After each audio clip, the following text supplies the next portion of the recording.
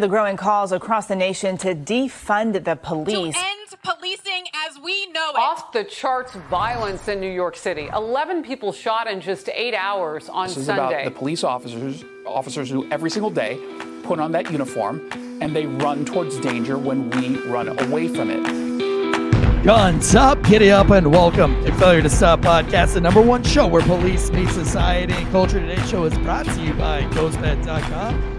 You have stumbled into the Friday Breakdown, our flagship show, brought to you by your host, Eric Tanzi, and the easy, the breezy, the beautiful Drew Breezy. Drew Breezy. Listen, Angry Me Productions podcast, Angry Me podcast, sent me a whole box of new Black Rifle coffee with a whole bunch of other Black Rifle coffee stuff. And I'm all jacked up on caffeine today, brother. It's better than them sending you used Black Rifle coffee. Like, yeah, just use coffee. Well, it's the new stuff, the new bags. And it was really tasty, but Black Rifle, it hits different. It has, I agree, more caffeine. So when I take it, it just, today's day one of the new Black Rifle coffee stuff. So body's just getting used to it. I'm feeling a little bit loosey-goosey. Today, we are breaking down the Manny Ellis case. If you want to support the show, the best way to support the show is simply by sharing us with a friend. We are up over 26% at this point from last month. We are growing rapidly, and we couldn't be more excited. Our Patreon is on fire. I can't thank all of you guys enough for joining the Patreon, and I just hope that content is banger for you. That content costs money to make, and that's why we charge money for you to hear it. But we do deliver 5 free shows a week on this channel, so you don't have to be a Patreon member. You can simply just share us with a friend or give us a 5-star rating and review on the iTunes or the Spotify's. Speaking of people who share us, Angry Me podcast, thank you for sharing us. But the bar is open. With Beg and Greg are having their 300th episode this weekend, and I believe myself and Andrea Uplate will be on for a little bit of that podcast. So congratulations to the Bar is Open podcast with Beth and Greg for having their 300th episode. And you guys can follow us over there, but they're always giving Failure Stop shout outs. So we love those guys. Any news before we jump into the Manny Ellis case, Drew? Speaking of podcasts, I was on Things Police See. If you want to take a listen and follow, it was a pretty good, it was a good conversation. It was nice to be interviewed instead of interviewing. Yes, there is a headline from the Wall Street Journal. BuzzFeed News is shutting down and Vice World News could be next. Then we learn of the following day, Vice Media prepares to file for bankruptcy. I say that this is great news for you and me because we can gobble up all those former BuzzFeed and Vice News people because I know they are big law enforcement supporters. Yeah, I feel like there's nowhere else for them to go. Yeah, there really is nowhere else for them to go. So it does seem that there's a lot of backlash from all roads don't lead to Tucker Carlson. I understand that, but when Fox News, when the Murdochs fired Tucker, it opened up a lot of it gave the country a peek behind the curtain of what digital media is like, what news media is like, and what their intentions are. And Tucker is never one to say I'm going to be controlled by corporate media and I'm only going to say what you want me to say. So I think a lot of these news networks are being exposed. I see yesterday, by the way, that Vice President Kamala Harris has now been named the AI czar. She's going to be tackling the AI problems. Good. Maybe she'll be able to do that right. She hasn't done anything else right in her entire life. I hope she just asks Chat GPT to write a speech for about school buses for adults though, right. What I mean, and let it spit it something out and she can read that shit. By the way, that was a very funny speech that she gave in front of a whole bunch of lobbyist billionaires trying to get more money. And if for those of you who are in the dark, that speech went something, I'm not going to quote the speech, but it sounded something like we have now gotten 60% of school buses. Do you guys remember Do you remember riding the school bus as a child? The magic and the whimsical, the anticipation of what the day was going to hold when you got to school. Do you guys remember that? She was looking at a crowd of like 70-year-old billionaires, Right. talking to them like they were babies and talking to them as if they ever rode a school bus in their entire I was life. gonna say, Like when they went to school, they were riding Teslas. Okay. 85, right? Before they were even born, they had George Jetson cars. Like they would fly to school. Yes. Yes. And I know that Kamala, I'm not going to, this isn't part of today's show. Has nothing to do with politics today, but I did read an article yesterday where she came out and was like saying that like the big problem with the lack of support that she's had is due to like misogyny and racism. Like, no, it's not that you're a woman and that you're a black woman. It's this that you're not very good at your job. And your Senate race was actually deemed by your own party to be one of the worst races in like political history. So are you at all following the goings on in St. Louis with the prosecutor there? No. Okay, well, there's a prosecutor there, and her name is Kim Gardner. I think she gained prominence because I believe, I don't remember for sure, but I think she was the one that charged the two the couple that was standing outside their house with the guns. You remember that? Right.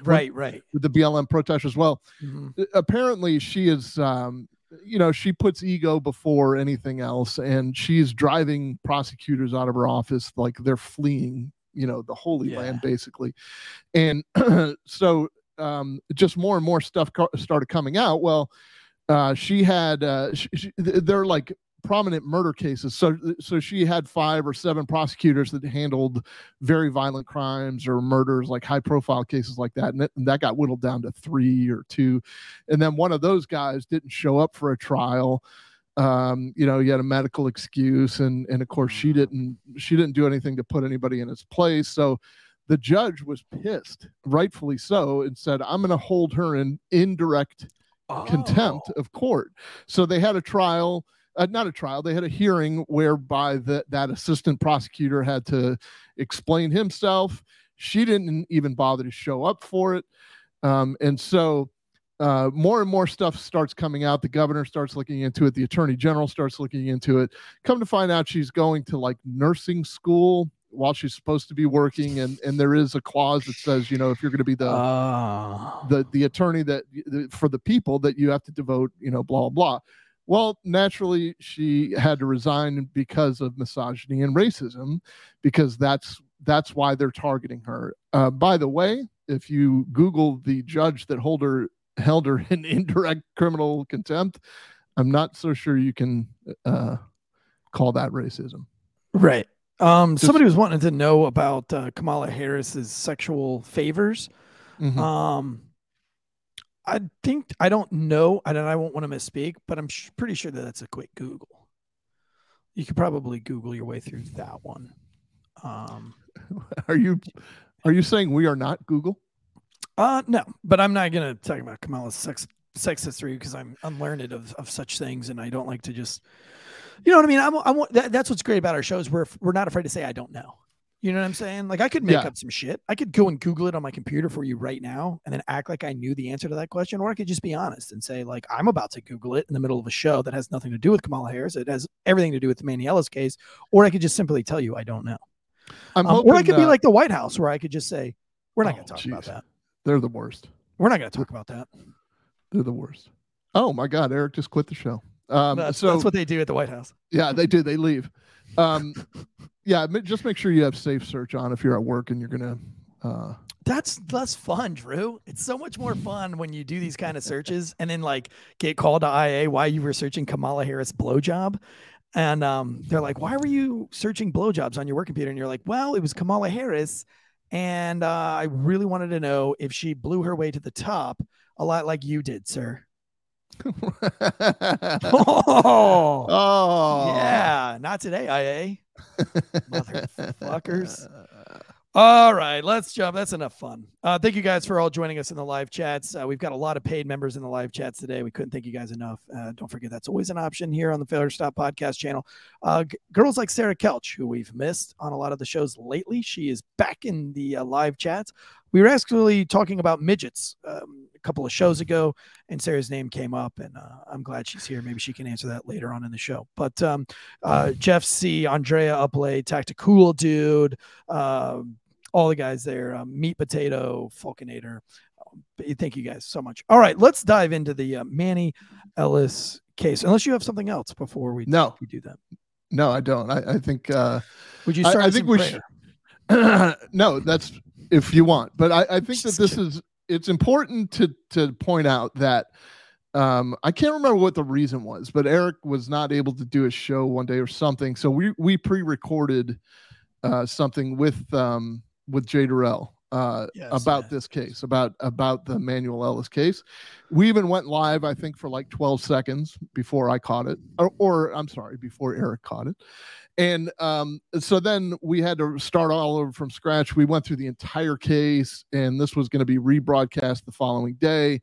Then come to find out, we didn't hit record the second time. So we had this banger of an episode that would be the lost tape, like if we were the Beatles. So if we leave something out, forgive us. We've already been through this case. We don't expect you to remember everything that we said because even we didn't record it. So here we go. We're going to talk about that if you're ready for it. He was Manny Ellis. This is out of Tacoma. Now this came to my attention because I interviewed Rob Hollingsworth for our Patreon page. Rob Hollingsworth was in Las Vegas during the Las Vegas shooter, and then he subsequently was he was a Tacoma officer, and he departed the Tacoma PD in like fireworks finale fashion by doing a viral YouTube video where he laid out this tirade. Then he got on the radio and signed off, forever and ever. And shortly after he left, or actually it may have been while he was there, 3 officers were indicted. And it's kind of weird and ominous how they were actually indicted. Here they are. It's Christopher Burbank. He was indicted for second-degree murder. Matthew Collins, second-degree murder, and Timothy Rankin, first-degree manslaughter. So they're looking at very serious charges. I mean, the trial hasn't taken place yet that I know of. When you try to find an update, generally you don't find a whole lot of information. The crazy thing about this case, and since we've been doing like real journalism now for like a year, what's a lot like this case is a lot of the real facts are under a paywall. So everything that's not under a paywall are opinion pieces. But like if you want to see like what the toxicology reports are, what the medical examiner really said, all of that is under a paywall. Like as in you have to pay $2 for a subscription per month to get access. But if this was, like if the facts were that there was no meth and the toxicology report wasn't bad, it would be blasted all over the free interwebs. Right. Because it's like makes the cops look good. They put it behind a paywall. And that's something that we've really noticed a lot lately is that, I always said that whenever there's theatrics in the news, they're lying, right? Whenever they have to play with your emotions, they're lying. And you'll see that in this case, but also you can also tell that they're lying when they put the real facts behind a paywall.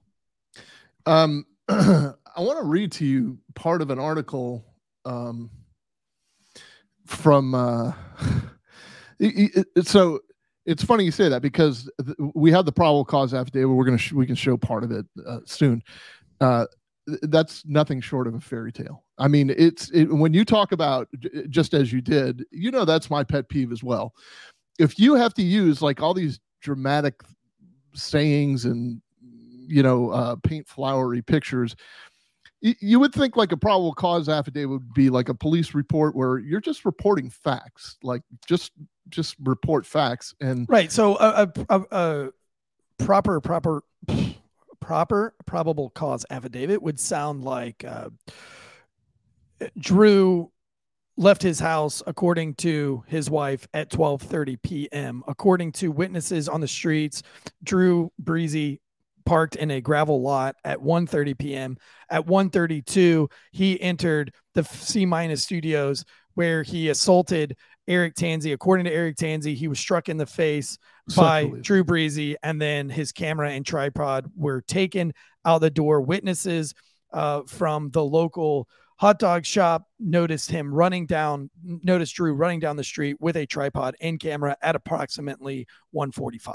You know what I mean? Like, it's basically spelling out a very quick timeline of events. Who are the witnesses, and what is that? It's probably Drew that committed the crime. What makes it that it's probably him? Well, lots of witnesses and the timeline fits. It was probably him. And that's enough for the magistrate to say, boom. It's not that like Drew Breezy was wearing Manscaped cologne and we could smell it as he entered the park. You know what I mean? That's not how a probable cause affidavit's written. So but it is how a news story is written. So let me this is from the Seattle Times, just a couple paragraphs from here. It says, Ellis, who was black, was walking home from a convenience store the night of March 3rd, 2020, when he was stopped by police. He died after being hit with a taser, choked, masked with a nylon hood, and hogtied while repeatedly saying he couldn't breathe. Matthew Collins and Christopher Burbank, who are white, are charged with second-degree murder and first-degree manslaughter in Ellis's death. Timothy Rankin, who is Asian American, is also charged with first-degree murder and manslaughter, first-degree manslaughter, and all of them have pled not guilty. This is it makes me sick to my stomach. It really does. Like, this is the only time that it matters is when a black person dies in custody. If a white person died in custody, there would not be if it was an issue. Active shooter in Atlanta, right, that just happened, and the suspect doesn't fit the narrative, we won't even say the suspect's name if it sounds like it comes from a certain culture. They'll just say a man entered X and shot X people. And right? I mean, quite frankly, Eric, I'm tired of this. Like, I am completely tired. I don't care. I'm mature enough, emotionally mature, and I just. I mean, if you're tired of it, head down to the local Wendy's and throw a Frosty through the window, and then yell and scream. Nothing will happen to you. Nothing will happen to you if you act batshit fucking crazy. No, I guarantee nothing will happen. Yeah. But I mean, I am tired of like always being labeled a racist. Everything is being based in racism. I'm tired of it. Did you see the new? I'm not going to not talk about it anymore. I'm not afraid. I know it's in my heart and I know it's in my soul. So if I'm telling you a story and I'm saying things like, this is bullshit that they're saying this is a white officer because it's a black man, it's bullshit. I'm not saying that because, oh my God, we gotta, I don't care about this stuff anymore. I am calling out that is racism in and of itself. It is so anti-racist. It has become racist, and I'm tired of it. Did you see the politician? He's a Republican politician, actually, but he came out and said that he's identifying as a black man. As a black transgender woman. As a black transgender woman, dude. Yeah. They don't know what to do. They do not know what the fuck to do with that. Also, really quick, not that it has anything to do with this, but my wife showed me an amazing TikTok where this guy went around Boston Red Sox stadium and filmed all the Bud Light kiosks. And they're just like people like standing there with their hands on their face and bored, and then he scans to the lines left or right, and it's like wrapped around, and it's like whatever craft beer is in the stadium, and he just walks around the whole stadium catching a glimpse of every single Bud Light. Like, they are hemorrhaging because of this stuff. But yeah, I mean, I'm with you on. I'm tired of this being racist. I actually found out a stat this week, and I'd like to see if you know the same. Now I fact checked it, and I've had many conversations with some other folks about it, and I'm going to do some Patreon stuff later today about it. But let me ask you this: what do you think the percentage of black people are in America? I'm going 20%. Okay, all right. What do you think the percent of Hispanics are in America? That's probably 30 to 40%. Okay. All right. It's 13% is the black community, and 17% is the Hispanic community. Okay. I was way off. So, I mean, I just, when it puts things into perspective for me a little bit too, that wow, there's just not that many, you know what I mean? Like 13%. I just thought that number was more like closer to 40 or 50. You know what I mean? Yeah. I understand what you're saying. And just I would think that like 50% of people are gay, like according to TV and commercials and everything like that. But like they were doing the stats on like biracial marriages. Like, it's so rare to have a biracial marriage but every commercial is a biracial marriage. So who are these people trying to advertise to? Right. You know what I'm saying? Like if like 0 point something % of people are biracial marriages, then like, why are we spending millions of dollars trying to capture that 0.02%? Like, wouldn't you? Well, it's not. Wouldn't I it don't be think wiser as a marketing agency to go after like the majority? No, it's not. So that's the virtue signaling part of it, because they're not trying to capture the 0.2%. They've already captured them. They're trying to capture the rest of us to say, hey, this is how tolerant we are, and this is how tolerant you should be. What they don't realize is how insulting that is to somebody like me, who's been that fucking tolerant the whole time. I don't need a fucking Benetton ad or a Pepsi ad to tell me to be a good person. I don't need any of these advertisers. I don't need fucking Bud Light to tell me to follow the golden rule. I'm not going to go out of my way to fucking shame Dylan Mulvaney, but at the same time, I don't want to see that. I don't want any part of it. It's based in sexual orientation, or it's based in sexuality. And I don't go around talking about how many chicks I hammered, or, you know, or like, man, I am so fucking hetero. I really think we need to celebrate my penis one day. Like, I don't do that. I mean, like, so why is it? Well, I just may have started a trend. I think it's trending on Twitter. Drew's penis. Hashtag smell Drew's wiener. Right. Hashtag it smells like vagina. I went from stealing cameras and tripods to talking about my wiener. But look, I'm just all I'm saying is this: you don't need to tell me to do that. You don't, like, what you're saying is you're just now catching up to the rest of us. And I realize that there are some intolerant people in this world, but let them be intolerant. That's their right. They can be intolerant. And wouldn't it be better for them to be openly intolerant, so you know who they are, as opposed to be closeted intolerant, who tell you to your face that they accept you, but when you get behind closed doors, or when they get behind closed doors, they really don't? Wouldn't it be better to know, like, this kind of stuff? So instead of just sweepingly labeling us all racists, why don't we look at truth? Somebody close to me was in a class recently, and they put up this as an example of how law enforcement is so evil. They put up this clip from a fictional movie from Oprah's network, and I mean, it was just so blatantly stereotypical. It was 3 black people holding Black Lives Matter signs, a man, his wife, and his child, and the officer gets out of the car, and it's stereotypical, you know, white male with a mustache, and he's like, "You got a deed for this property?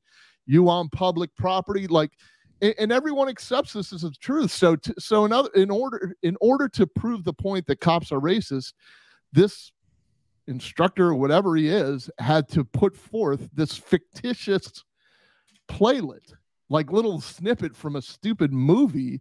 You know, have you ever seen the clip about the Karen movie?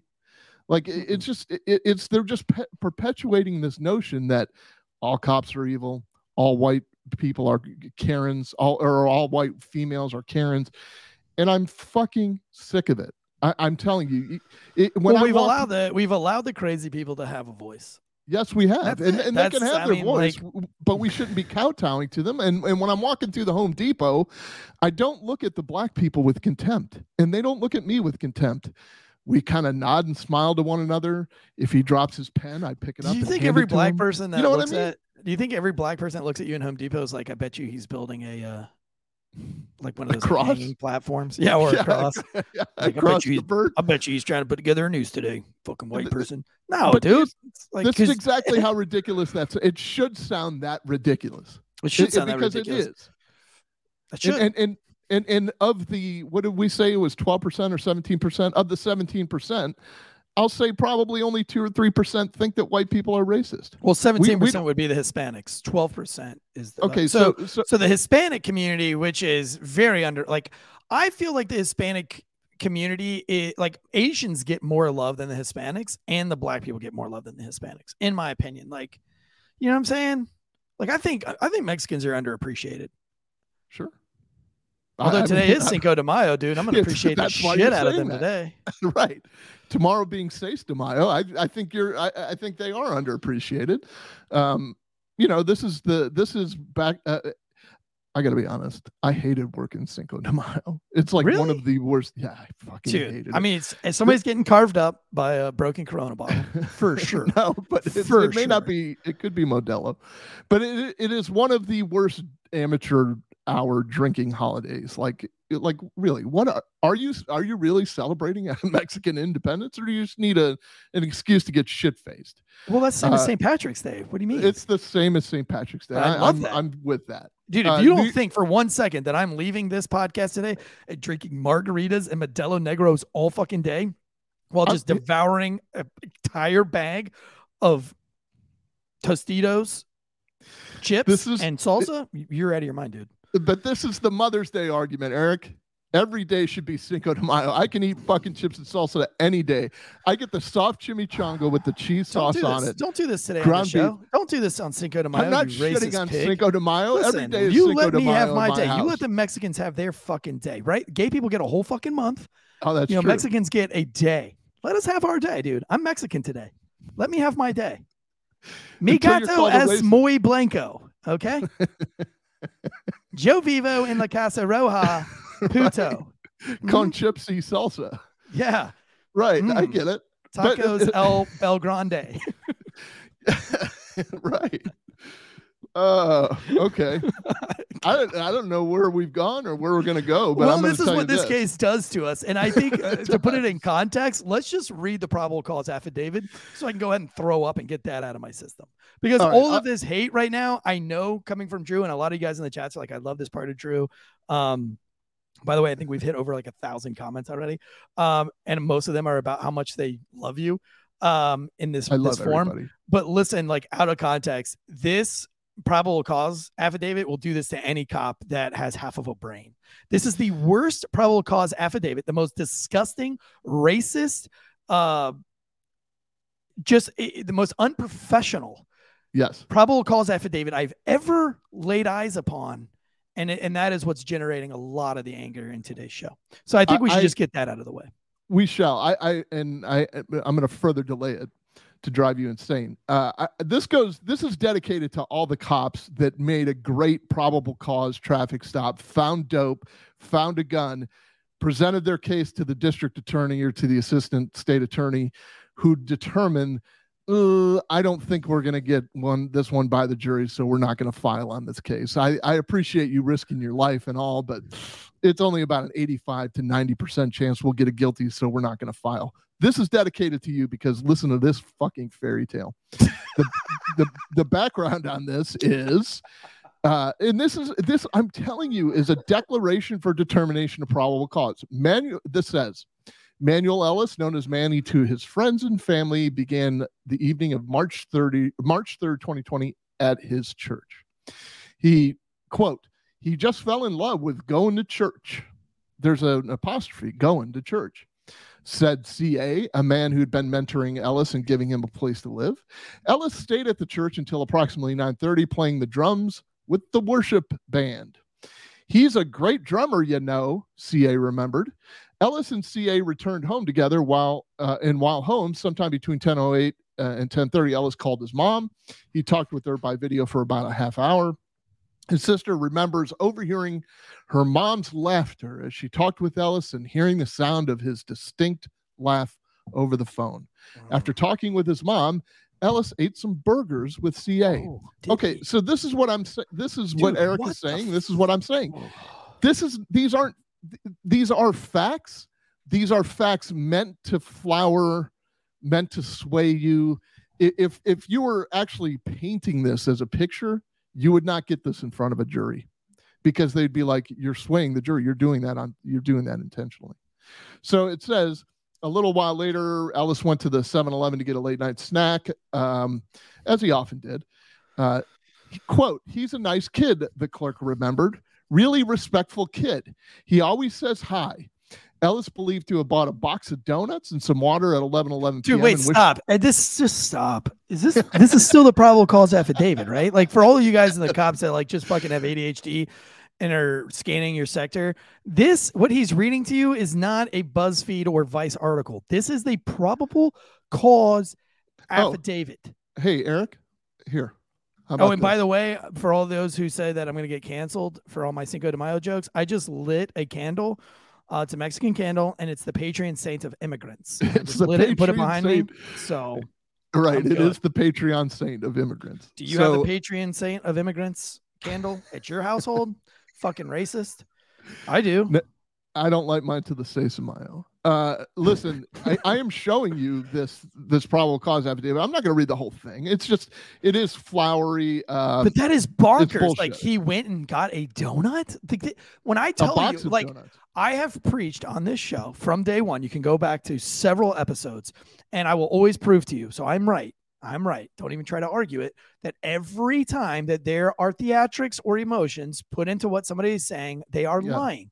And then this probable cause affidavit is 100% that. Like, I've never read such a terrible probable cause affidavit. I mean, he was going to church, the witnesses said.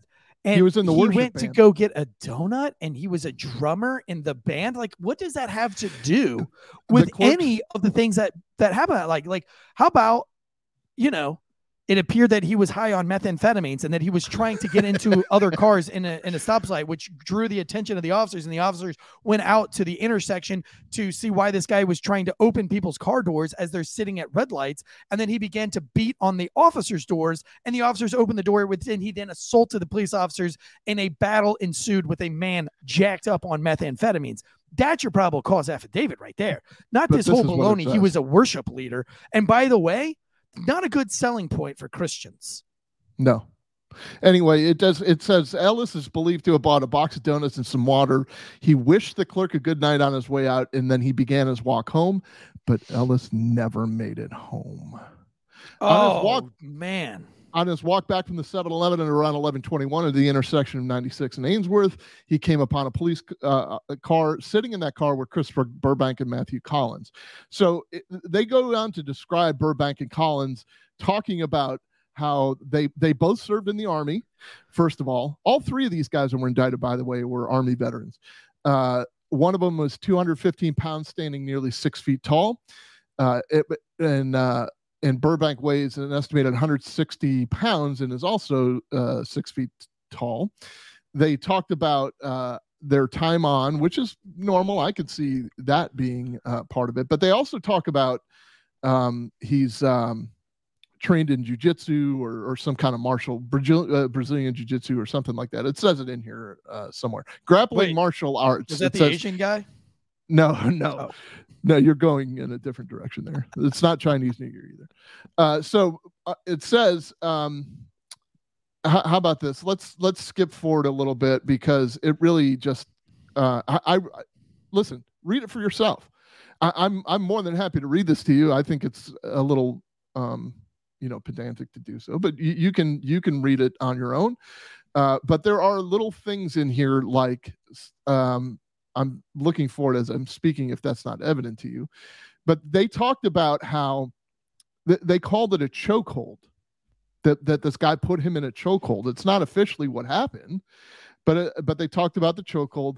They talked about how the other guy, the other officer, pulled out his, quote, taser gun and pointed it at Ellis's chest.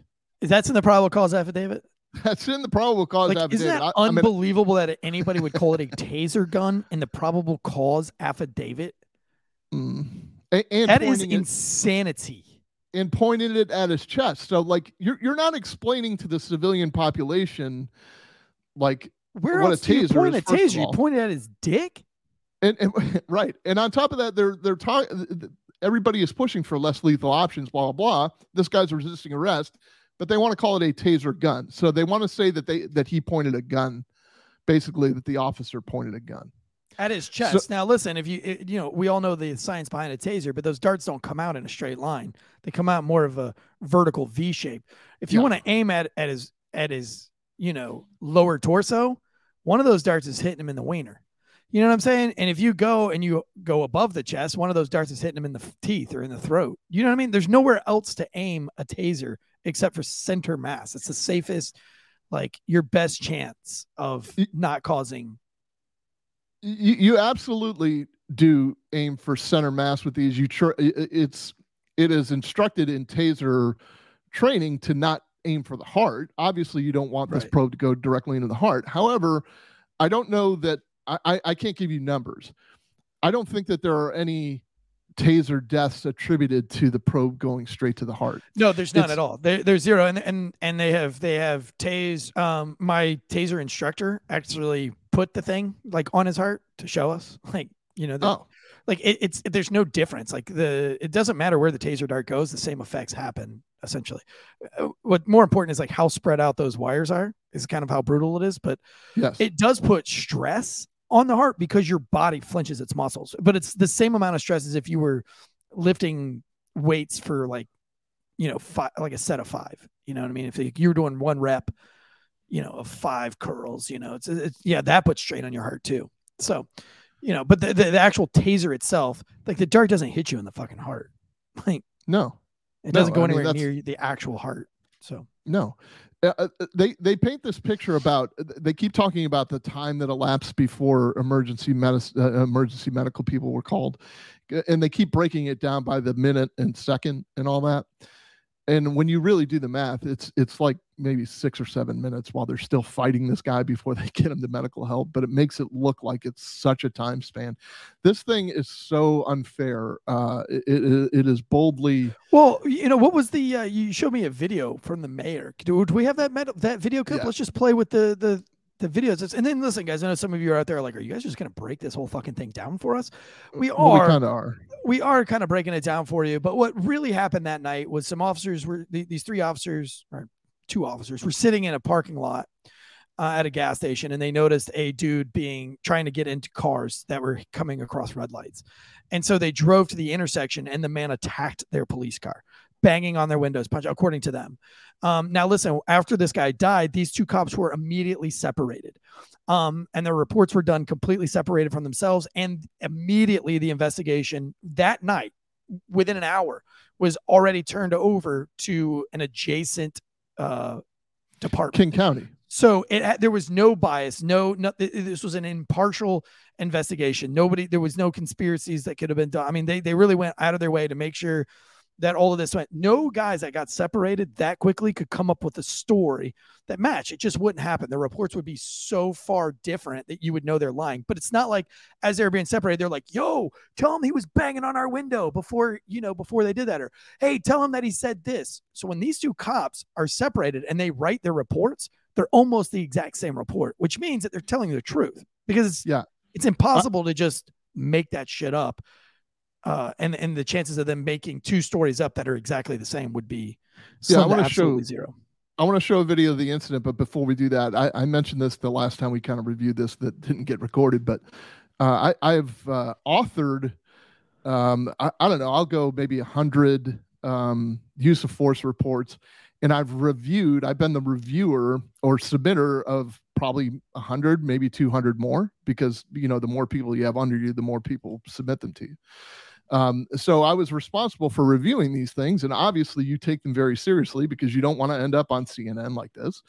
And I can tell you very honestly, the way to tell if somebody is lying is if their reports match exactly, because that means that they sat together and they did the report, or, you know, maybe something else, maybe something external, like they watched video. Right, like a typical report would say, Drew would say, like, the man was banging on my car. I then opened the door. I ran around the front of the truck. I noticed Eric had the guy around the waist and was driving him forward and tackling him to the ground.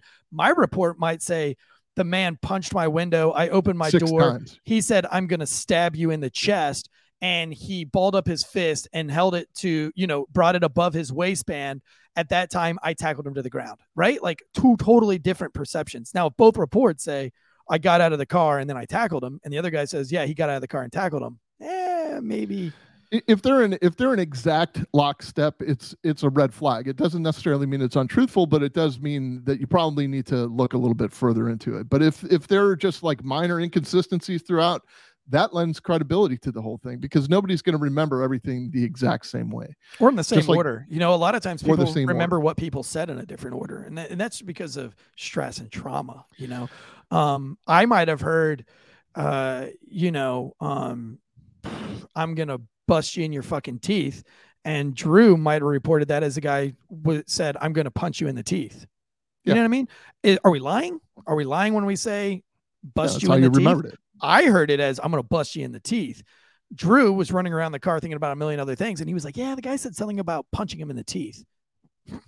And this is how this, by the way, is how the defense discredits you on the stand, because I'll get up and testify to my supplement, which says, and you won't be in the courtroom at the time, which says exactly what you just said. Yeah, I remember him saying something about punching me in the teeth. Then you'll get in there and you'll say, no, he specifically said he was going to punch out my teeth with my own handgun.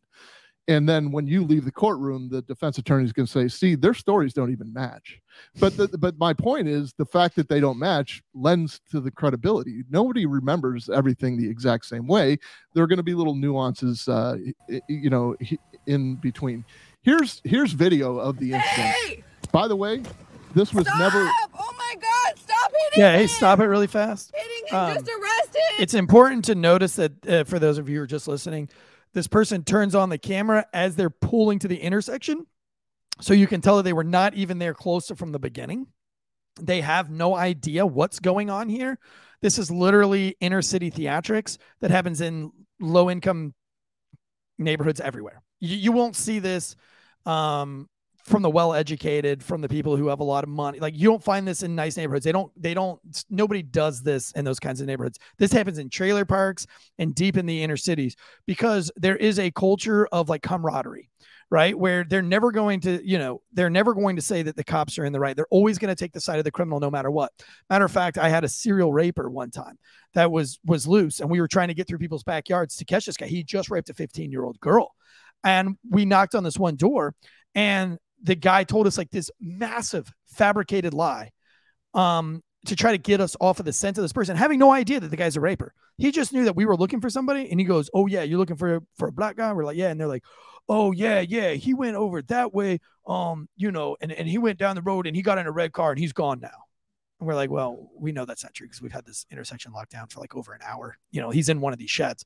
But the guy's natural instinct, not even having a clue that the guy just raped somebody, is to take the criminal's side in the story and not the police officer's side. You don't see that in well-educated, higher income neighborhoods. You just don't see it. If there's somebody running through the backyard, they're oh no, officer, what's going on? Should I be worried? Should I be afraid? Should I leave? No, ma'am, just go in and lock your door. Oh my gosh. Well, I hope you find them. You know what I mean? Like, it's a totally different attitude. And so this tape, this is part of this deep inner city culture where she's pulling up. She has no idea what's going on. She has no idea, but she's speaking as if she does. Now, remember, this is like midnight. Listen to how she talks, and also pay attention that there is a child in the car, in the back seat, and it's 12 o'clock at night. I'm starting it from the beginning because it's very quick. Go ahead. But I'll be quiet. All right. No, you don't need to. They're struggling with him over by some garbage cans. You can see the back of the police car. She's yelling. Stop! She's now getting out of her car. Hitting him! She's saying, stop hitting him. Just arrest him! Just arrest him. Just arrest him! Oh my God, that looks so scary. Okay, so it looks scary to her. But it doesn't really even look that scary. No, it doesn't. And here's a second video of somebody driving by. By the way, they're listed in the affidavit as a witness because they use their video, but I still submit, if they were so concerned about this guy's life, like they're portraying in this affidavit, why did they drive away? Yeah, why did they not stop at all? They were just like, dude's about to die at the hands of the cops. Let's just keep driving by. No, if they thought that these cops were out of line, they would have stopped and videoed the whole thing. Right. But getting to the club. You can get it again. Put your hands behind your back. Hands behind your back. Okay, so you heard them say, and then I'll play it again. Put your hands behind your back. Put your hands behind your back. Behind your back. You can get it again. Put your hands behind your back. Hands behind your back. And the guy, you can see the guy's still fighting. The guy's like still trying to move his arms like inward, as in like he's going to try to hunch his, do these like little wrestling techniques that people often do when they're on the ground. They don't want to go to jail. Do we have the audio of the female though? Like the rest of the audio from the female? I didn't download the whole clip, so I'm sorry. So right after that audio that you just heard, where she's like, "Oh my God, it's so scary." This other guy speaks up, and she goes, "Shut the fuck up! Shut the fuck up, bitch! I got kids in the car. Shut the fuck up!" And she just keeps saying it like over and over again until she turns the camera off. So like, this is your like golden star witness that we're, because she's, listen, because I say they're beating the shit out of somebody, doesn't mean that they're beating the shit. I can say like right now that Drew Breezy is Drew. Stop touching me. Drew, stop. Drew, get your hands off my leg. Drew, that's my penis. Get it. Just because I'm saying that doesn't mean that that's happening. Drew's in Florida. I'm in North Carolina. So just because she's saying something is scary and something's going on, and they'll testify in court as if she is telling what's going on, the video shows extremely the opposite. Well, what she's saying. How about this though? So maybe it is scary to her. Like I get what she's saying. Like if you're not used to watching police confrontations, or you're not used to people resisting arrest. I heard the sound of her voice and the way she talked in that car. She's seen this a time. Be that as it may, she may have seen it. She may not have. I'm just saying, it may be scary to her, and that's how she describes it. She yells, "Hey, this is scary." She has a reaction to it. She's trying to get them to quote stop, just arrest him. Well, if he would comply, they would just arrest him. Now, the defense attorney hat that I would wear would say, if they were trying to kill him, why would they get him to put his hand behind? Like, why were they so calmly trying to get him to stop resisting and put his hand behind his back? He says over and over, he being Manny Ellis says over and over and over again, "I can't breathe, I can't breathe," which is something similar to what George Floyd was saying. However, this was a month or two before George Floyd. So it never gained the national prominence that the George Floyd case did. And he was yelling it. So he's saying, "I can't breathe, sir. I can't breathe." How many people do you arrest that say "I can't breathe"? Just about every single one. I mean, almost every single person I've ever arrested. I mean, even like people with DUIs, right? It's unfortunate for them that they just got shit faced. I can't breathe. Yeah. Hey, can you roll down the window? I can't breathe. Okay. Yeah. I mean, can they really not breathe? I'm willing to make a trade, because everybody claims that we're playing up to the cameras and we're playing up to the body cams by the cops saying, "Stop resisting, because that is essentially what we're trying to do. Alert the public to the fact that the person we're trying to take into custody is resisting. And we're saying, look, it's basically a way of warning the public. We're not fighting and beating this guy. The guy is resisting. So we'll stop saying that if you stop saying, "I can't breathe." Because what you're saying is you're basically saying the same thing. You're doing that for the camera. We also do the stop. We do the stop resisting because in court they'll ask you, "Did you ever give him a command to stop resisting?" So like I think cops now just that's a good point. Yeah, motherfucker. I asked him 1,000 times, probably 30 times. Yeah. Now Bosco says he's on the fence about the George Floyd thing. Listen, I've said from the beginning, I think the George Floyd thing was gross negligence. I did think that Derek Chauvin should go to jail. I said that before he was sentenced. I said he should go to jail. I said the day of his sentencing, before we found out his sentence, that in my opinion, he should get 5 to 7 years. That was my opinion that's based on other people who have been charged with the same crime, with the same criminal background. They've all gotten between 7 years and at the most with like even worse negligence than Derek Chauvin, in my opinion, got 11 years. They gave Derek Chauvin 22 years. And I think that's excessive. I don't think that's fair. But at the end of the day, I will say that Derek Chauvin was wrong in his actions. At 18 years, he fucked up that day. I don't think he was racist, and I don't think he intended to do it. But it doesn't matter. He did it, and it was grossly negligent. And so here we are. Now, but this is not George Floyd, guys. This is not a George Floyd case. They didn't sit on him until he died. Well, no, that is okay. So that does come into play. That's how Rankin was indicted, because he put his knee in his back. The guy was suffering some type of excited delirium, and he didn't. But let's face it: if Derek Chauvin would have put his knee on his back, there wouldn't have been the charges on Derek Chauvin. The reason why the Derek Chauvin thing stuck was because his knee was on his face. Okay, I differ slightly in that. We covered this a little bit on Com Center last night. And if you haven't watched last night's Com Center, people in the internet world, please do yourself a favor and watch it. We had a guest dispatcher on as well, and she did phenomenal. Carly, she even had her dog at one point speaking English.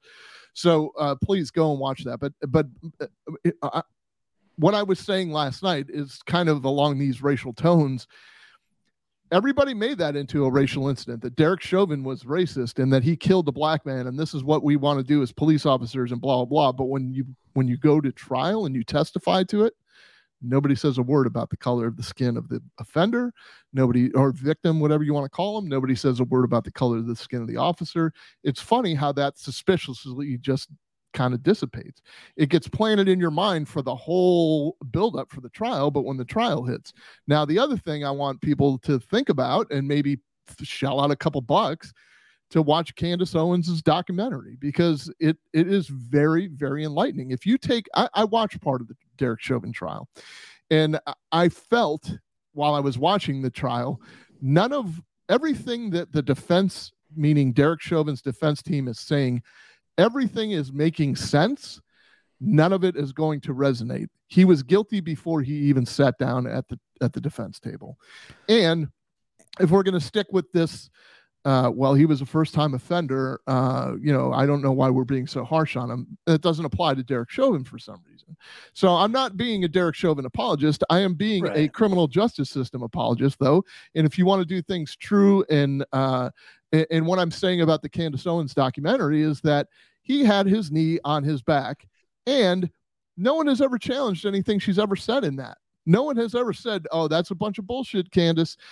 Plenty of people have challenged what the media has said. Nobody has challenged what Candace Owens has said. Now, I know she's conservative, and I know she leans conservative, and I know people dismiss what she says just because she's conservative, but she presented facts upon facts upon facts.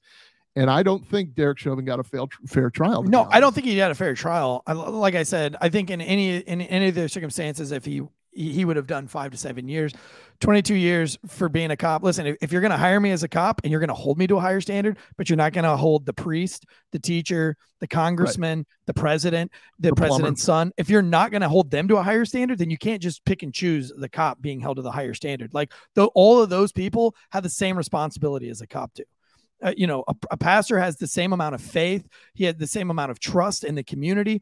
And so when he defiles that trust or he breaks the rules, I think that, it's just as tragic as when a cop does something like this, or a school teacher commits a crime against a child. Like, there's the same amount of respect, and people look up to teachers in the same ways as they do police officers. So if we are going to decide that the police officers, not the city council, not the city mayor, not the city manager, not the chiefs who get DUIs and get those DUIs dismissed. But, if we're going to hold the officer to that higher standard, then you have to pay that officer the same amount as you pay that chief or that city councilman or any of those other people.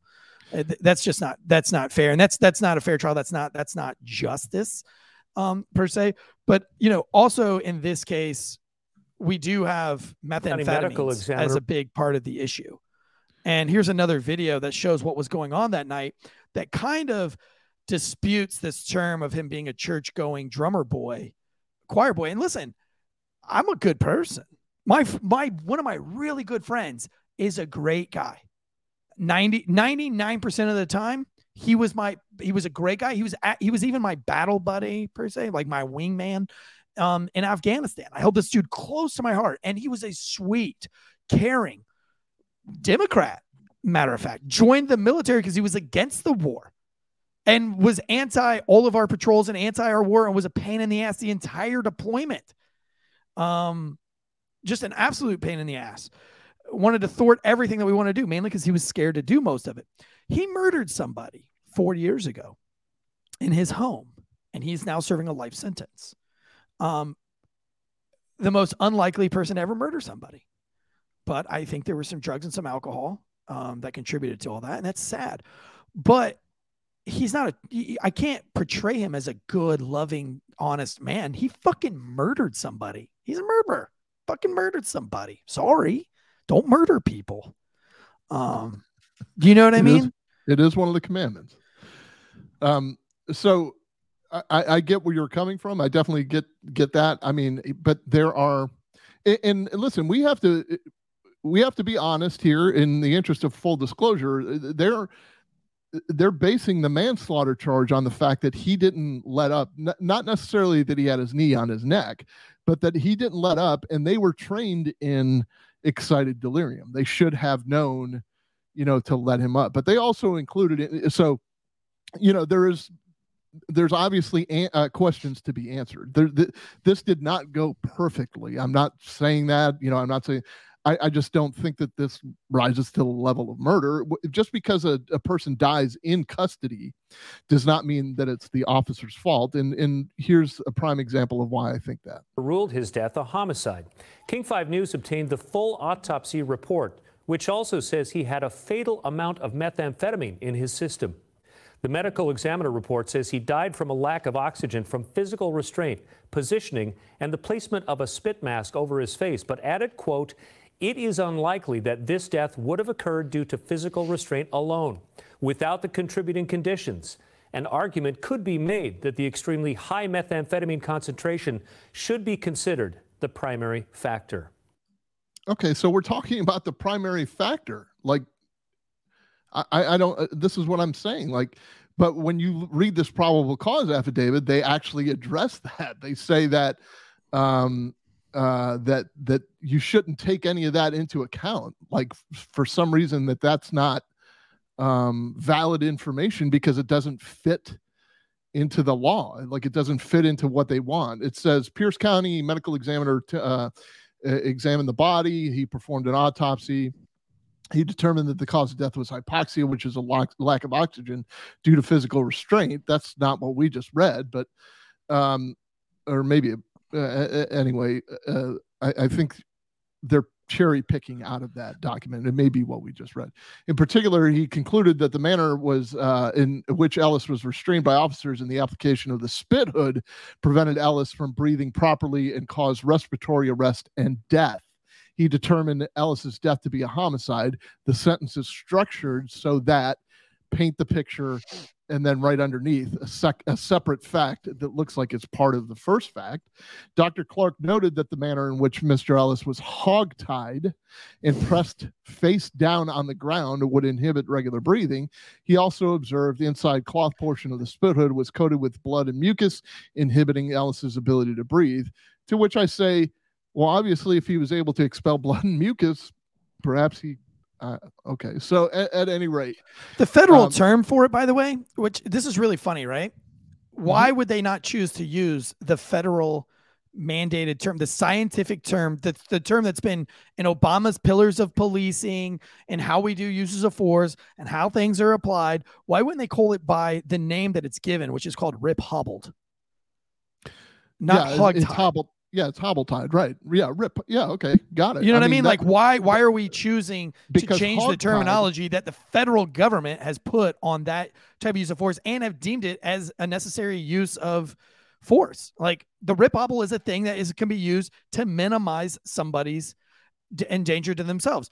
I.e., if you're going to use your feet and kick me, that could lead to you losing some teeth when I punch you in the mouth. So therefore, I'm going to buckle your legs with a hobble so that you can't do that, so that you can't kick the walls and, fracture your leg. Like, you know what I'm saying? I'm going to put a spit hit on you so that you don't spit in my face. And then I knock your teeth out like chiclets with my baton. You know what I mean? Like, well, you know what I'm saying? Like, it's for your benefit, buddy. There's also you hog a bloody loogie on me and I'm playing pool with your teeth. There's also medical evidence, medical journals, peer-reviewed studies that say that the spit hood has no effect on your respiratory system. So I can see where they're saying in concert with everything else, like sitting on his back and the being against the ground and all this other bit, and then the spit hood just like slowing the breathing a mask. Down. Those little COVID masks are more constricting than a fucking spit hood. Yes. You're right. Listen to this. Dr. Clark has also opined that although blood collected from Ellis in autopsy showed the presence of methamphetamine, Ellis's death was not likely caused by methamphetamine intoxication. As Dr. Clark has explained, medical personnel arriving on the scene observed bradycardia, which is a slow heart rate, and conditions consistent with pulseless electrical activity, neither of which is known to be caused by methamphetamine. Dr. Clark has also noted that Ellis repeatedly stated while restrained that he could not breathe. According to Dr. Clark, this is empirical evidence that Ellis was experiencing respiratory distress caused by the condition of his restraint. If you've got to spend your time, like if I'm a supervisor reading this affidavit, and not that this is an attorney general writing it. If you've got to spend your time selling me on the opposite, if you got to spend your time selling me on the facts that an expert said, but we don't think that that's possible. It's just because you want an injustice. It's because you have to. It's because it's not to take away the uncertainty. The uncertainty is built right into it. And again, I understand that this is probable cause. This is you can't use a number on it, but this is more likely than not have committed this crime. It was enough to indict these guys for murder. They're going on trial for this. And it's a shame that we're sad. Using this document. Yeah, what killed Manny Ellis that night were the choices that he made. He chose to at some point do meth. I don't care how good of a person he was up until that point. I mean, that's sad, but like at the end of the day, dude, he chose to do meth. And I'm pretty sure that's not his first time. You know what I mean? It was his birthday. You don't just go I'm sure that the previous birthday, he might have ran a little bump, a little toot. You know what I'm saying? He wanted to turn it up a little more for this birthday. He pushing those limits, man. He didn't just go straight to I want to turn it up for my birthday. For me, it's a slippery slope. Turn it up for my birthday, started out with a little alcohol. Now I'm 40 years old and I've turned it up to blue chews. You know what I'm saying? Next it's going to be meth. I don't know. But the point is that Manny Ellis made a lot of bad decisions that night. And that's what led to his death. And these cops did everything that they were trained and that they knew how to do. And it's unfortunate that Manny Ellis didn't have the heart to, to finish what he started. And I'm not trying to be funny there. You know what I mean? You got a bad heart. Don't jump in the UFC ring and put massive strains. If you got a bad heart, don't go fucking try to run a marathon. Yeah. Your heart's probably not going to take it. If your heart's need shitty, to make better decisions. Yeah. If you got heart problems, don't do meth. And then fight cops. If you're going to do a bunch of coke, I wouldn't suggest going on a roller coaster. Right. You got lung cancer in your family that runs rampant through your family. Let's not do a lot of tobacco and smoking a lot of cigarettes because obviously you're prone to that kind of things.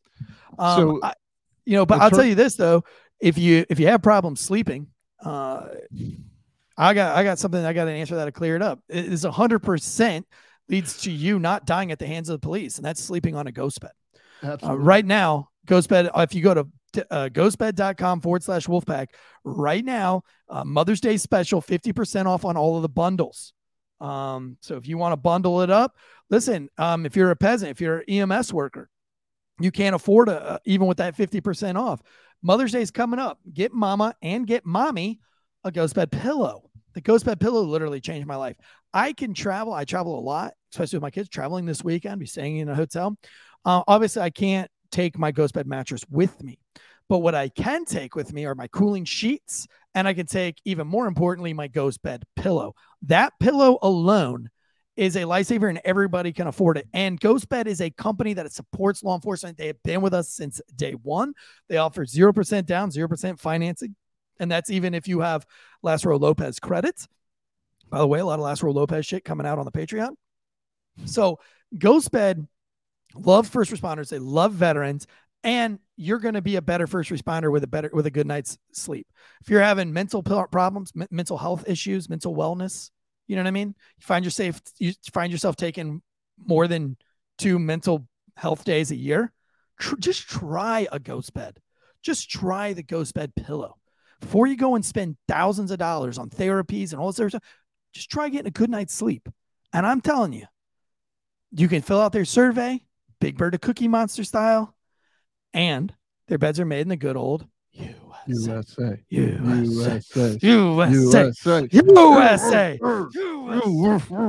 Okay. All right. Well, ghostbed.com/Wolfpack, adjustable base, cooling technology, all the things, the cooling sheets. It's all great. We all love it. That's why I am the way I am, frankly. Thank you, Eminem. Attorney General Ferguson assembled a multidisciplinary team to assist in reviewing the investigation and making the charging decision. The review team included leaders in the office, Assistant Attorneys General from the Robert Keppel Criminal Justice and Wing Luke Civil Rights Division, a Special Assistant Attorney General, and 2 retired judges, Judges Frank Cuthbertson and Ronald Cox. So when you get civil rights attorneys involved, I know which way it's going to lean. Listen, I am all about this accountability. I'm fine with it when you start indicting cops just because you think you have to, and that's your mechanism for accountability. Let's talk about accountability for a second. Cops are accountable. Let's start at the top to the U.S. Constitution, to the laws of the state that they're in, to the SOPs, to the case law that the U.S. Supreme Court, the circuit courts put out, to what the Supreme Court put. They're accountable to their own departments. Any use of force is going to be investigated. Anytime anybody makes a complaint about race-based policing, it will be investigated, because if you don't investigate that and it's discovered you're not going to get any federal funding anywhere at any time. Trust me. And if you don't believe me, go down to your local police department and ask these questions and see if you don't get the same answer. So I guess to wrap this up in a pretty little bow, we'll play what the mayor said in a second here, Eric, but to wrap this up in a pretty little bow, it all started with me ranting about racism and how I'm tired of the racism and pushing the racial agenda within the media and everything. This is what it leads to.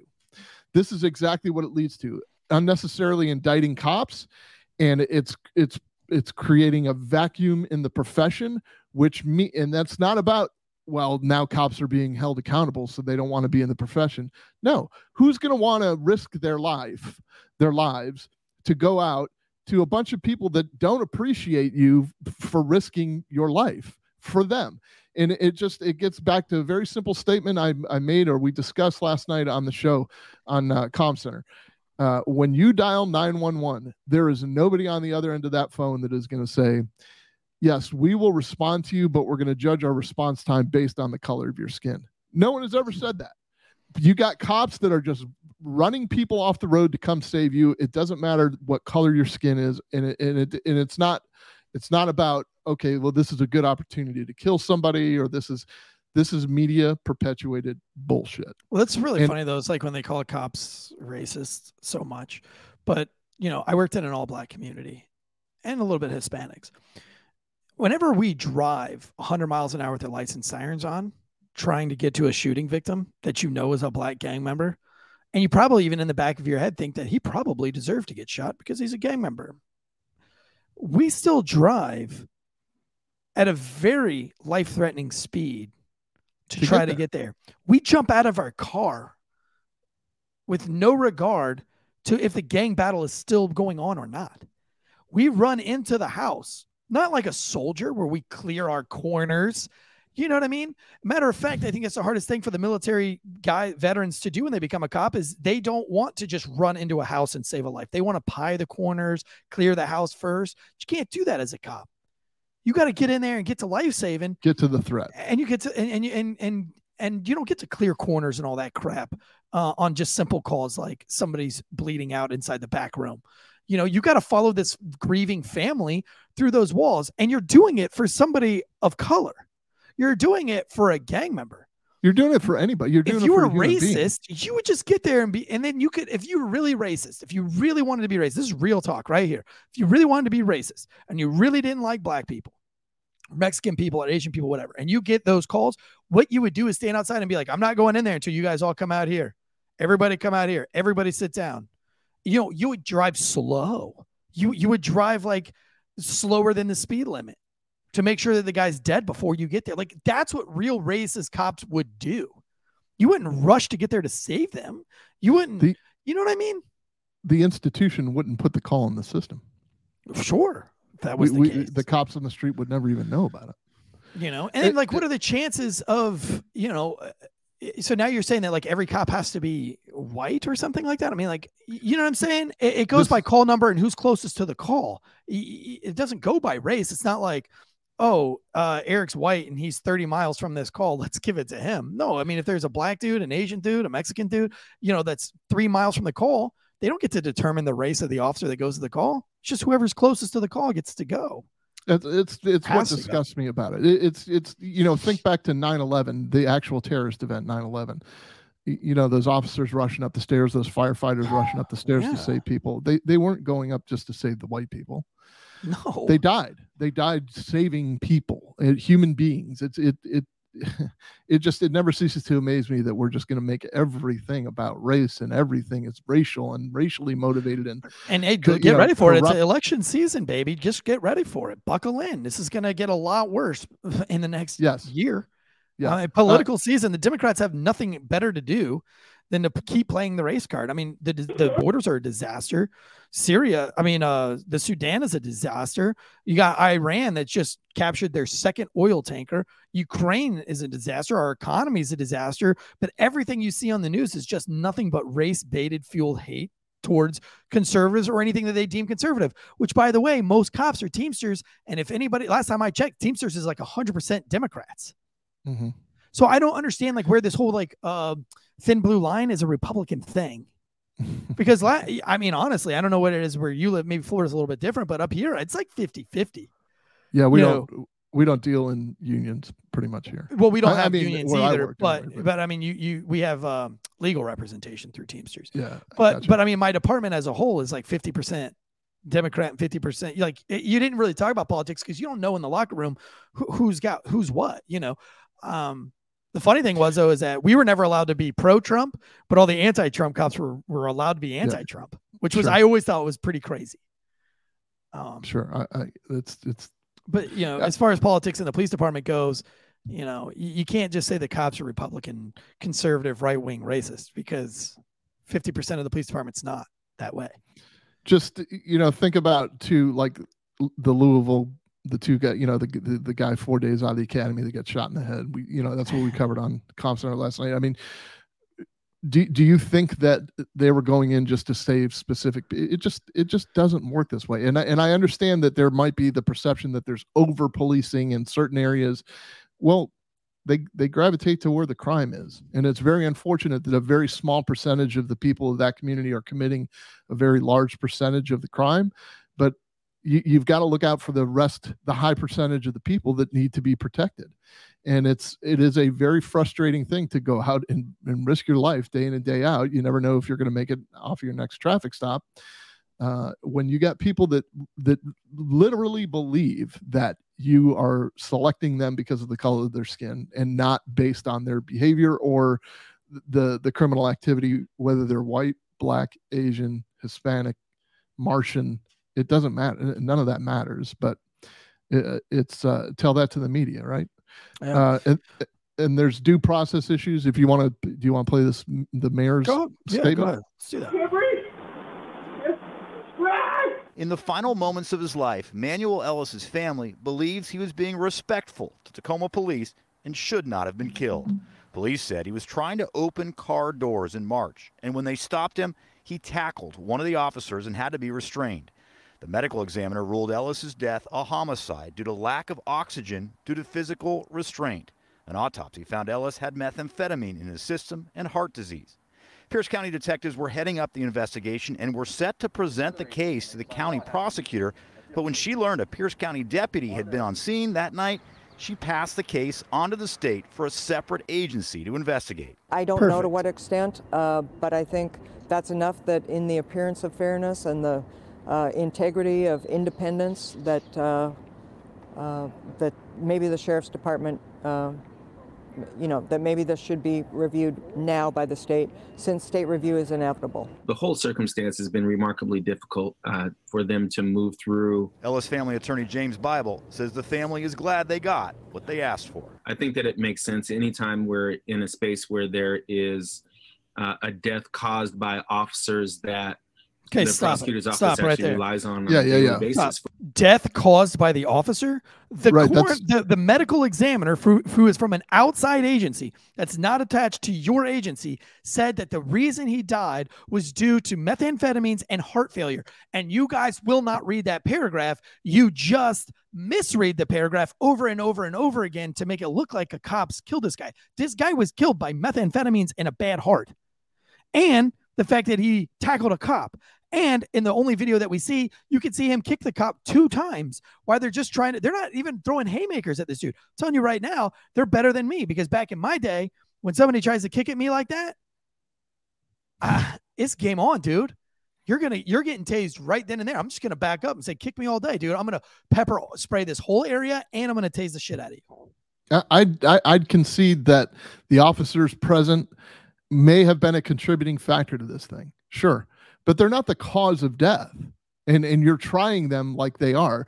And if the shoe were on the other foot, if this were a regular civilian that just put their knee on the back of some police officer who is exhausted after a fight, do you think they would be indicted? No. Would they be put on trial for murder? I don't. But it's just like the whole wording of this is it's such a misjustice. And anybody who talks about no justice, no peace, this is not justice. This is like, these guys didn't commit a fucking crime that night. Keep going. They were doing a lawful arrest. Sure. And it's similar to you have somebody in your jail and you're in charge of the jail and they die. Like, they're in your custody and they're in your care. I get it, but that doesn't mean you're at fault. This is like me trying to attack Tim Kennedy, and Tim Kennedy like doing like a back suplex on me, and then I'm paralyzed for the rest of my life. Like, I know my back sucks and it's terrible, and I know that I can't fight and win against Tim Kennedy. So if I choose to try to tackle Tim Kennedy and I get paralyzed, I mean, is it Tim Kennedy's fault? No.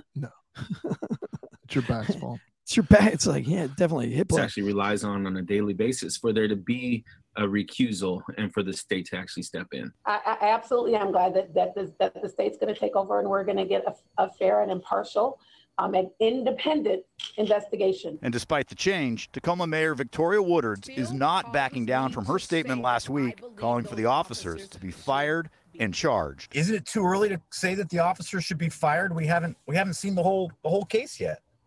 But you was clear. Based on what I have a coroner's report that says it was homicide. Drew Mickelson, King 5 News. Yeah, but every time somebody dies and there's anybody else involved, it's always a homicide. It could be a justified homicide. Doesn't matter. It could be vehicular homicide, not caused by any kind of negligence. It could be just like you had a flat tire and you hit somebody. It's still homicide.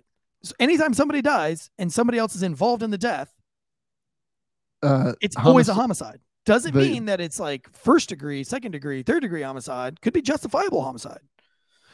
The killing of one person by another is the definition of homicide. I think that's literally the Latin breakdown of the word homicide, if I'm not mistaken. I thought it was homo, meaning well, gay. It could be. And then side, meaning inside of another man. Outside. Outside of the profession. I've always called it homicide. So there is a question on the table. Do y'all think that there'll ever be a day where people will see through the media agenda and push back? And I think that that's what we're seeing. That's kind of why we set this whole thing up by saying, look, Tucker Carlson was fired. Everybody's getting a peek behind the curtain. We're doing it. Abby's doing it to an extent. Abby's doing an amazing job, and she's a civilian, because she cares. She's trying Brandon to. Brandon Tatum's doing it. Breaking Barriers United are doing it. Like it's happening all over. But when it comes from cops, it's one thing, because everybody's going to discount the cops.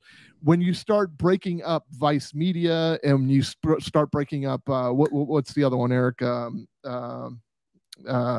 BuzzFeed. I think that's when they start tumbling. I think that's when we're going to start making progress, because, but by the same token, I say the major networks are still the same. Like if you did you see 60 Minutes the other night where they did basically a 12-minute puff piece on Ray Epps, how he's now a victim of Tucker Carlson's brutal attacks, verbal attacks, instead of taking ownership for him being an FBI informant, if he is, or they skimmed over so much more in the important stuff. And just like this affidavit, they sold you Well, on as we've everything they already needed to sell you on. found out that whoever owns the big ad agencies that sells ads for all these media, that's who you're up against. It's the people. And if you don't think there's somebody else running ad agencies, go ahead and look at Bud Light. Like they took Bud Light. That's just the first time it's backfired. But the ad agency sent them a woke chick that has nothing to do with the demographics of Bud Light, which is country girls, country boys, you know, a little bit white trash, a little bit country, you know what I mean? Frat guys. Like frat boys, like their demographic is like very, I don't know, like, I don't know. I guess maybe like the woke would say it's toxic, you know, like beer pong and Post Malone type stuff, you know. It's like their demographic is definitely not like some kind of like, you know, romantical transvestite gay, even kind of like like it would be just as dumb to put like a straight couple together in a nice restaurant like a Stella Artois commercial where it's like, I'll have a Bud Light. Like that's not your demographic. But these ad agencies want that to be everywhere and for everything, which is why the ad agency wouldn't promote our show just because we're pro-police. The whole ad agency, even if the individual companies were pro-police, the ad agency won't run those ads because they don't like us. And that's crazy to me. And that's why Patreon is winning. That's why our super chats are the way they were. That's why we're not leaving YouTube. I mean, we're going to keep on YouTube, but the reason why we did Patreon, and you guys, when our team told me that Patreon would be more successful than YouTube, I thought they were crazy. And our YouTube isn't all that, you know, I think we're up to like 6.7 thousand subscribers on YouTube, but it's a significant amount of money through ads that we get through that. Not as significant as our audio listenership, but I mean, it's still a good amount of money. So when I thought going over to Patreon, I thought you guys were nuts. I did not realize that our Patreon would overtake our paid YouTube in less than a week or less than 2 weeks, whatever it is. And it's because people are tired of the nonsense. People don't like this whole ad agency being in charge. They don't like that. And so Tucker Carlson had the highest ratings, or second highest ratings, but had the lowest amount of money coming from ad agencies because it's the people who control the ad agencies that control the money, and the money is what controls the content. But now we're taking a turn. People don't give a shit about the money because people like Tucker Carlson were, you know, even if they're not facts, it's what he perceives the facts to be. And it's not like some kind of robot form of content, which is why I think our show is, you know, widely successful. Yeah, I think we should replace Tucker, basically. I mean, but I think people are starting to learn, like we're starting to learn that we don't have to cater to the ad agencies anymore.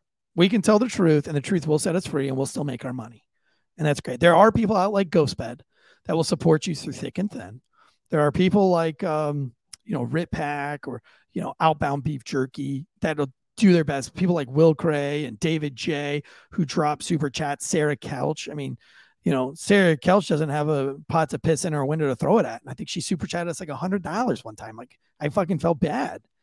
Brittany Faulkner, Bosco, you know, Brittany Faulkner, all these people that pay to be members and super chat. That's crazy to me. It's crazy to me. But what it says is that people want the truth, or they want their attempt at the truth. They want a realistic attempt at the truth. Not everything that we say is going to be correct. Matter of fact, I did an Epstein piece on Last Call yesterday, and I said he had been dead for 4 hours. It's not. It's 2.5 hours. And I'll go on the record and correct myself. But I correct myself on the show. But I mean, I was attempting. I did a lot of research to be able to deliver you the truth, and I didn't mislead you. I didn't know that I was misleading you. Not like in this affidavit where they know what the truth is. They know that this is bullshit, but they also know that they need to win for the agenda. They need to win for their votes. They need to win because they think that their demographic is 50% of mankind, and it's not. And they're trying to make it 50%. So Sarah Kell says, don't worry, Transy, you don't have to feel bad. I mean, I didn't even show you my muscles. Here you go, Sarah, for that $100. Get you some of that, girl.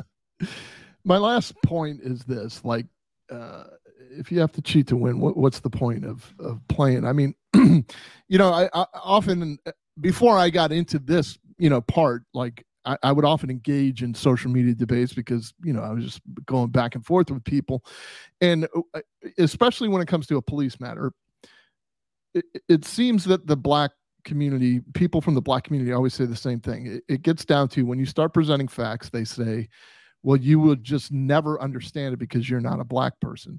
And that's an acceptable end to the argument, or that's an acceptable end to the debate. Everybody wants, quote, a conversation, but when you have a conversation, that's how the conversation terminates. Don Lemon did it live on CNN the other night. Like, you would never, he told Vivek, like, you would never understand what you're telling me. I'm a black man. You will never understand what I go through.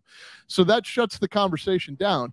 But what it also does is it discounts the other's experiences. So why is it acceptable for you to tell me that I will never understand your position, but it's not acceptable for me to say, well, no, my position is correct and you'll just never understand it because you've never been a cop?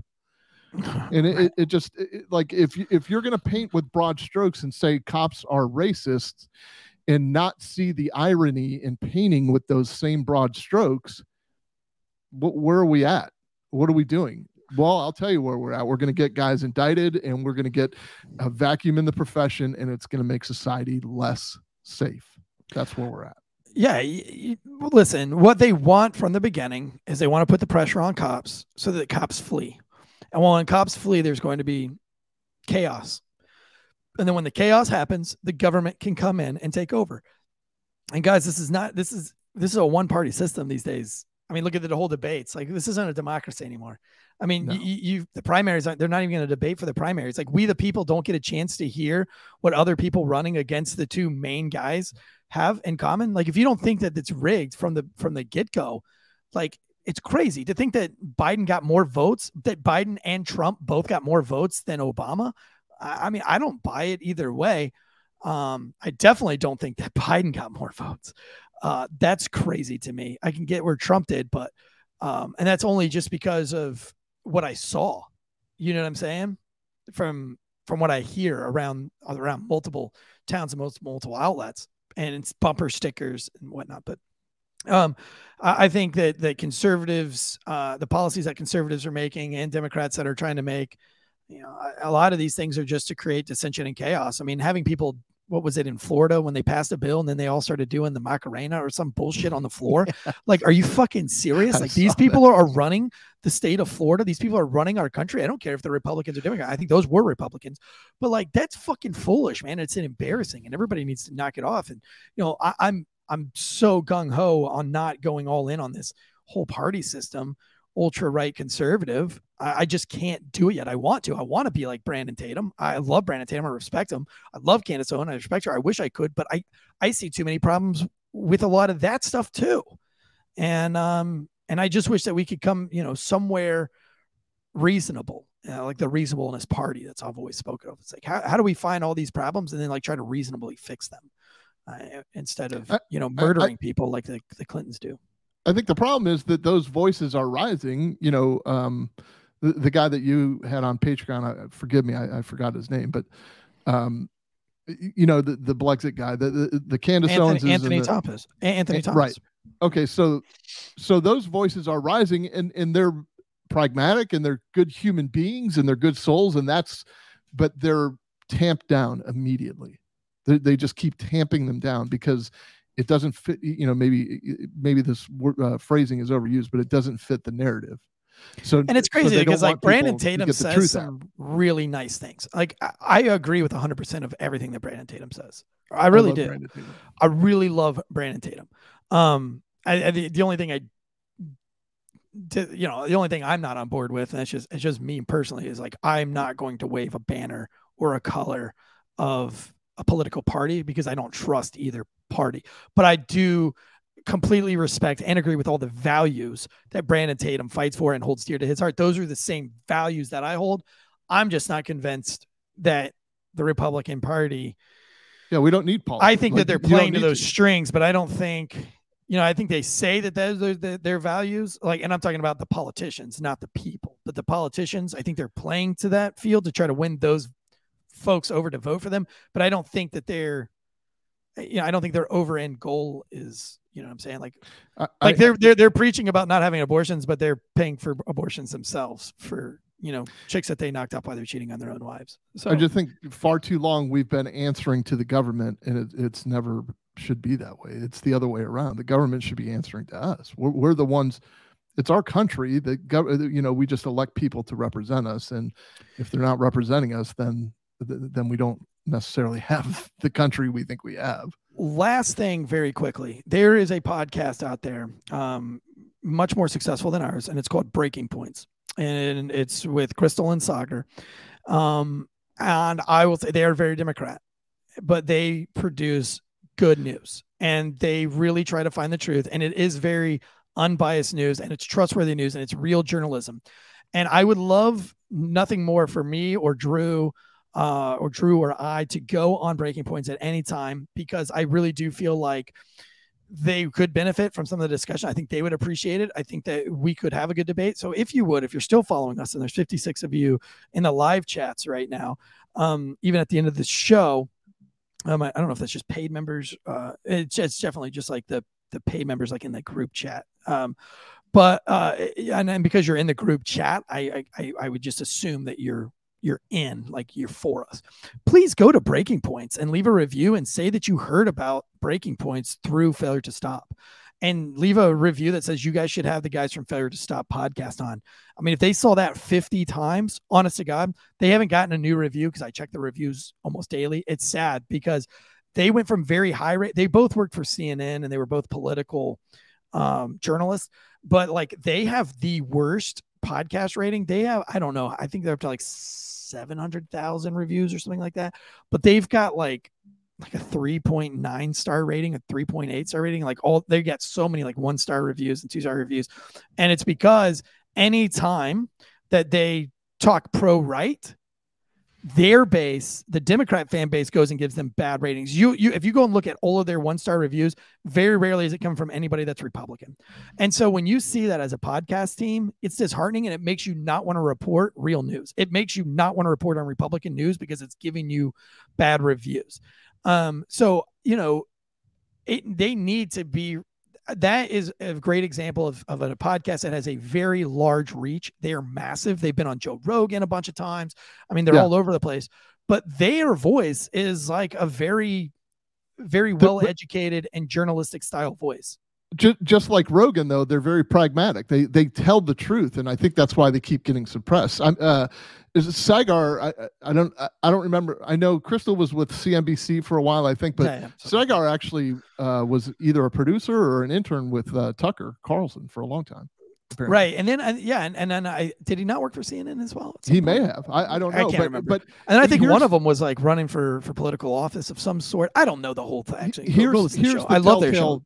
The telltale for me is you can't tell which way they lean, right? Yeah, I mean. They'll tell you they're Democrats. Okay, fine. I mean, what I'm saying is they're spitting straight facts. They're giving you information. They report very equally. Now, sometimes you can tell when Crystal starts to slide in her opinion, right? Like politically, she's upset, and that's awesome. Sagar, he's a little bit more difficult to read, but together, the duo of them, literally, I would love to go to dinner with the two of them, not even be on their show, not have a picture with them, not for any clout. I just genuinely respect and love everything that they're doing. Whether I agree with their Uvalde take, I did not agree with it. I thought that they got some facts wrong, but I also know at the same time that if somebody was there to give them those facts, that they would have investigated those facts. At least they would evaluate it. And they would have talked about what they found, good or bad. And that's what's cool about them. So if you could go to Breaking Points for us, guys, and drop us a bone, we would love to go on their show. We would love to, at least have a chat with them at some point. And again, not for any kind of a clout, but just because I genuinely respect what Breaking Points is doing. And if you go over there and you leave us forever, that's sad. But just know, like the prodigal son, you're always welcome back. We'll always accept you back into our house. And but if you're going to be a free thinker, you've got to be able to be well-rounded and open-minded and free think. And that's just another place. I listen. A lot of my news is I go to them to see what their research was. And again, I still go and do my own research, and sometimes I don't agree, but I can see where they went the extra mile, and they're not just regurgitating what mainstream media said. And I really respect the shit out of that. Just like I respect Abby Ellsworth from On Being a Police Officer podcast. Love her podcast. I love her company and love everything that she does for our channel. And I just hope that we do enough for her channel so that we always make it, mutually beneficial for everyone, just because we really, truly appreciate her as a human being. So if you want a really great podcast to be entertained by in your 12-hour shift, go to listen to On Being a Police Officer. She's not a cop, and she interviews cops on being police officers. And you can learn a lot from these other cops if you are a first responder. But if you're a civilian, you can also learn a lot too. And it's not as harsh and as crass as the way I deliver. It's a little bit more professional.